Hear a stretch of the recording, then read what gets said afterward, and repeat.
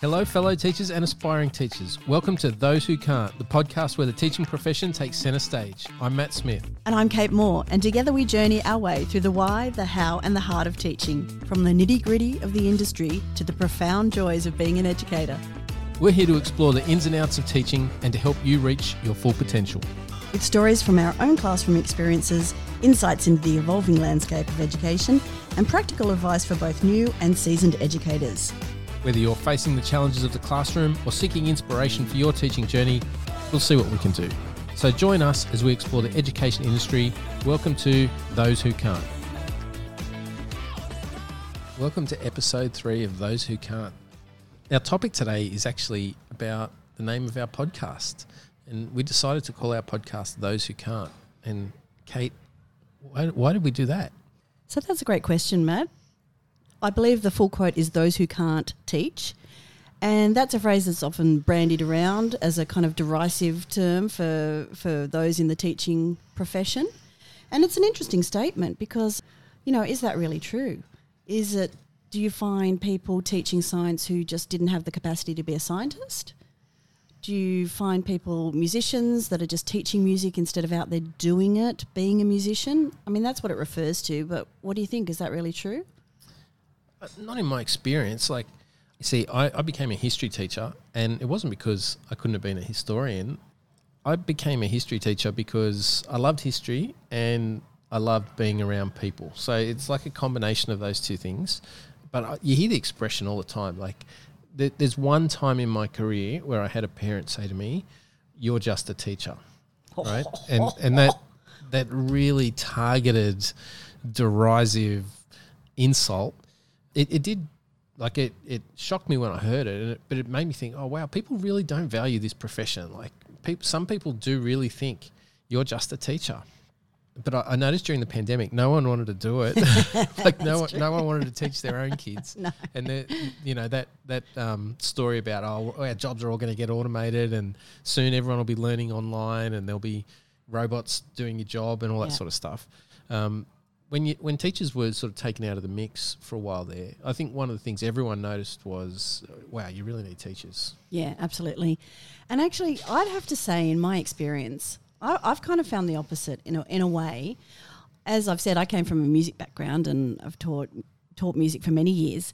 And in schools, you'll often find great musicians who are teaching kids and really just not qualified for it. It's something they think, oh, this will be some easy money, I'll get do some teaching as well as, my performing.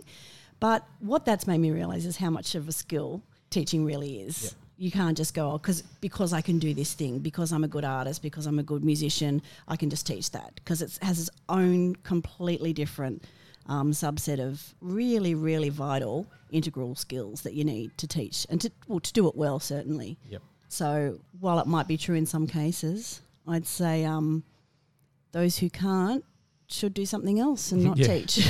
Yeah, like teaching is so technical. Yeah. And like the further I've got down in my career, when I've started working with students who are studying to become teachers and working with early career teachers and working with experienced leaders, one of the things I've discovered is there are so many technical skills that you need to have and to employ to be really good at the job. And like, it doesn't matter how good a historian I am, I couldn't be a good history teacher without being able to apply the technical skills of being a teacher. And like that emotional intelligence, I think, is the most underrated skill of being a teacher. So I think you can be, they're two just very distinct set of skills to be a professional in one industry and then to be a professional in the teaching industry where you're sharing industry expertise from another space, but doing it with kids and sometimes kids who are reluctant to learn about it. Yeah, absolutely. So definitely emotional intelligence. You have to be able to connect with those students that you're teaching. You have to be able to understand where they're coming from in terms of their particular challenges, be they, mental, social, whatever they are. And then there's the classroom management side of things. There's just a lot of relationship management and influencing skills, right? So one of the best teachers I've seen in a high school classroom was an economics teacher who had come from the corporate world. So he brought across his expertise from that space and he translated that into the classroom because one, he had the credibility of coming from industry, but two, he was also a really sort of passionate, engaging person and a great listener, and he engaged well with kids and their parents, and he didn't come in and just throw around, I worked in industry, I'm the expert here, listen to everything I have to say, because that's never going to work, right? But he had this good blend of being able to share that knowledge, but at the same time, like, communicate really well. And his ability to influence kids, I thought, was really the key to his success, that like he could make them interested in a subject which, it's economics. Like, what could possibly be interesting? I'm only teasing. I studied economics at school, and I shouldn't deride economics teachers, but he made it really interesting. And I think his ability to influence the kids in his classes, that's one of the things I noticed when I went and saw him teach. And I think, I've always half joked, that I could teach anything. Just give me the content, I'll teach it. Because I've always seen myself as a teacher first and foremost, and secondly as in particular subject areas, because it's just content. I mean, this is the thing. We're living in an age where any kid can open the computer on their phone and access any information or any content they want. So teaching isn't about that. It certainly never has been, but it's more clear, as the information's so readily accessible, that's not what the teachers do. It's about everything around that, and taking that content and bringing it to life and making it real for the students, and just engaging with them. And as you said, all the social, emotional and connection stuff is very, very important, definitely. Yeah, and holding on to kids' attention now, I think, is harder than it used to be. Like, I found that in my teaching, that probably 20 years ago, if I was teaching a class, I would be able to hold their attention because I was the teacher. And now there's so many competing demands on kids' attention. It's not that straightforward. And I think there's an element of, you have to be a bit of a performer, a bit of an entertainer, a bit of a storyteller. You have to be able to read people's minds a little bit and read the room. So it's become more complex in that way. And, you develop those skills over your career, and some people have them more innately than others. But it's definitely really very technical. Yeah, for sure. Which kind of brings us back to the question about the respect for teachers, and are you just teachers, and why we get that kind of attitude from people. Where do you think it comes from? I think part of it is that everyone went to school, right? So because everyone went to school, everyone thinks they know how school works.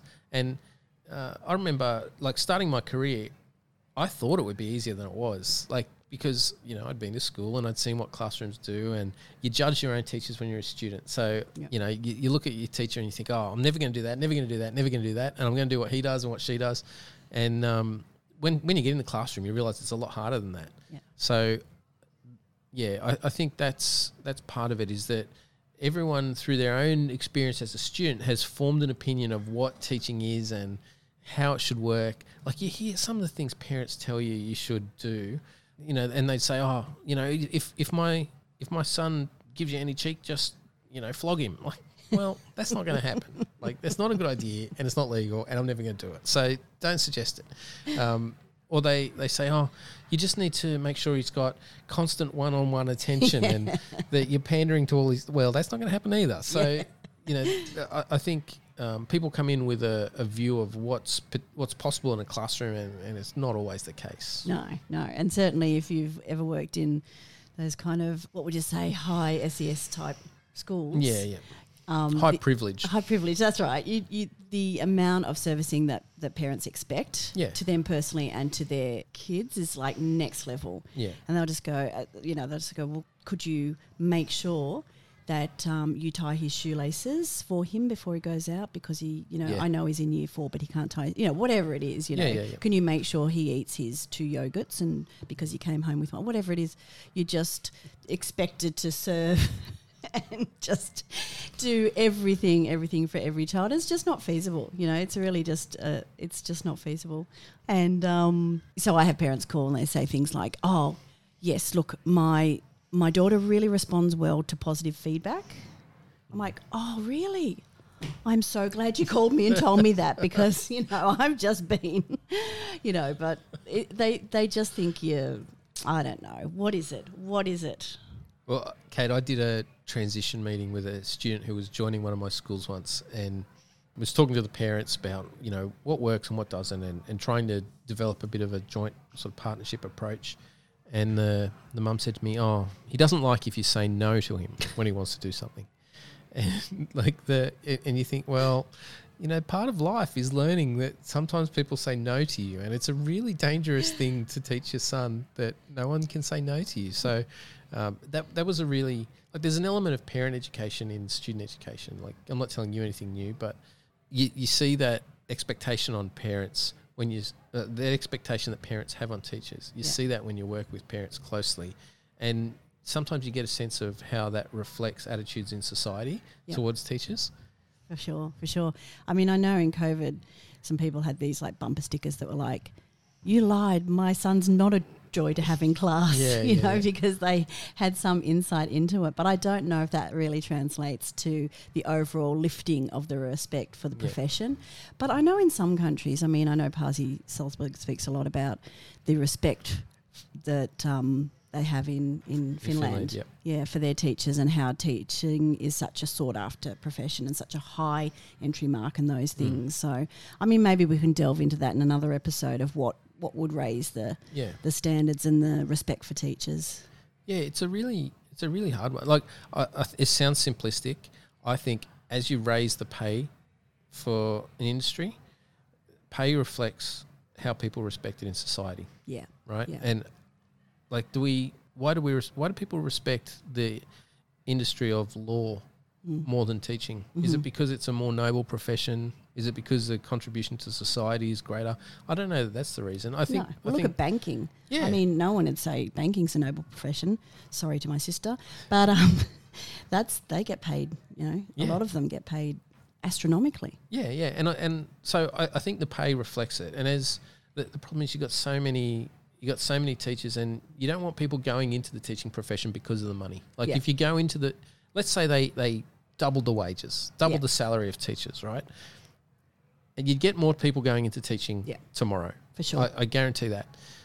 But I don't know if you get all the right people going in. No. And if you've got people going into the industry just because of the money, I think that's going to hurt the practice of some teachers, but it's definitely going to lift the way it's valued in society. Yeah, I mean, it's like we were speaking about in the last episode, you know, if you go into teaching just for the holidays, you know, so same thing. You're on a hiding to nothing. But I was reflecting too just recently that in terms of like individual, you know, kind of respect and having those conversations with parents, it's only over the last few years that I've had the confidence to kind of say to parents that I'm engaging with, to say things like, no, actually, this is my job. This is what I'm good at. Trust me. Yep. You know, she's in good hands. He's in good hands. I can handle this. You know, because there's a lot of emotion tied to those conversations because, of course, they're so protective and so aspiring for their children, as they should be. Yep. And so a lot of the questioning comes from, you know, can I really trust this person with my child's life, really, in terms of their schooling life? But now I've got the confidence to say, no, I've got this. This is what I do, and I do it well, and I can handle it, and, you know, there won't be repercussions, whatever it is. But that's, you know, and I've been teaching for 30 years, so I think younger New Scheme teachers probably need to be coached in that, and I'm sure that's one of the things you do in terms of not being arrogant, but just coming back saying, no, you know, I'm a professional. Yeah, and I don't want it to sound like parent bashing, because like working with parents is one of the key parts of the job, more now than it used to be. Yeah, and you know, I'm a parent, and when I have certain expectations of the education my kids are going to have in school as well. So I'm talking from both sides of the table here, you know. And my kids aren't always angels either. So, you know, I know what it's like being on both sides of the principal's desk. But I think there's times where you sit at that table and you're talking to a parent, and you have to remind yourself, we're talking about a child's education here. I'm the professional. Yeah. Like I'm the professional in this conversation, and I should feel confident about representing my opinion in that way. So that's one of the things that is really hard to develop.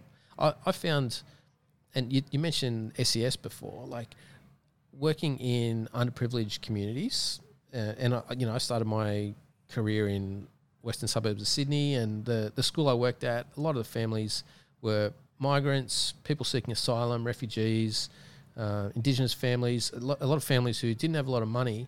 And one of the things I noticed at the parent-teacher meetings was that the parents really respected teachers. Like there was a real respect for education and what education could provide for their kids.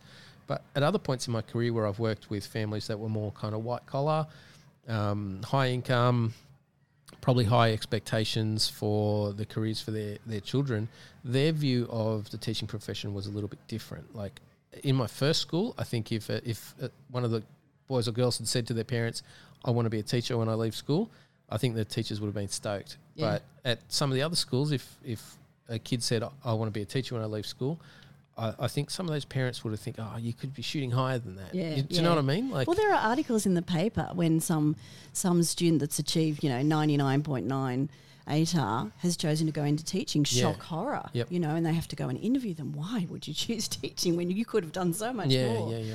Makes the front page of the Herald. Yeah, and that's I think that's a good reflection of a community, like a broad community perspective on the teaching profession. But if you're looking for silver linings of a worldwide pandemic, I think the respect that people had for teachers really grew during that time. Like when people had their own kids at home, trying to engage them and trying to make them do work while also working at home themselves. I think a lot of people realised it's harder than it looks. Yeah, we just have to keep reminding them of that. Yeah. So, Matt, should we call our podcast "Those Who Teach Are Friggin' Amazing" or something like that? It doesn't. It's not quite as catchy, but and I didn't come up with it, so that's one of the other reasons I would say no. But that's. I think it's one of the things for us to keep in mind as we do some more episodes here, Kate, about thinking about how do teachers keep propping up the profession and make it something that people value. Absolutely. And we'd love to hear from you too. How are you enjoying the podcast? And do you have any particular things you'd like us to cover, particular questions? Because we're here for you, so let us know. That's it. All right. See you next time. See ya. Thanks so much for listening. We hope you've enjoyed this episode of Those Who Can't, brought to you by Summit Education Australia. This episode was recorded in the Hills Podcast Studio, located in the Bella Vista Hotel, and we'd like to thank them for allowing us to use their studio. Join us next time for more of Those Who Can't.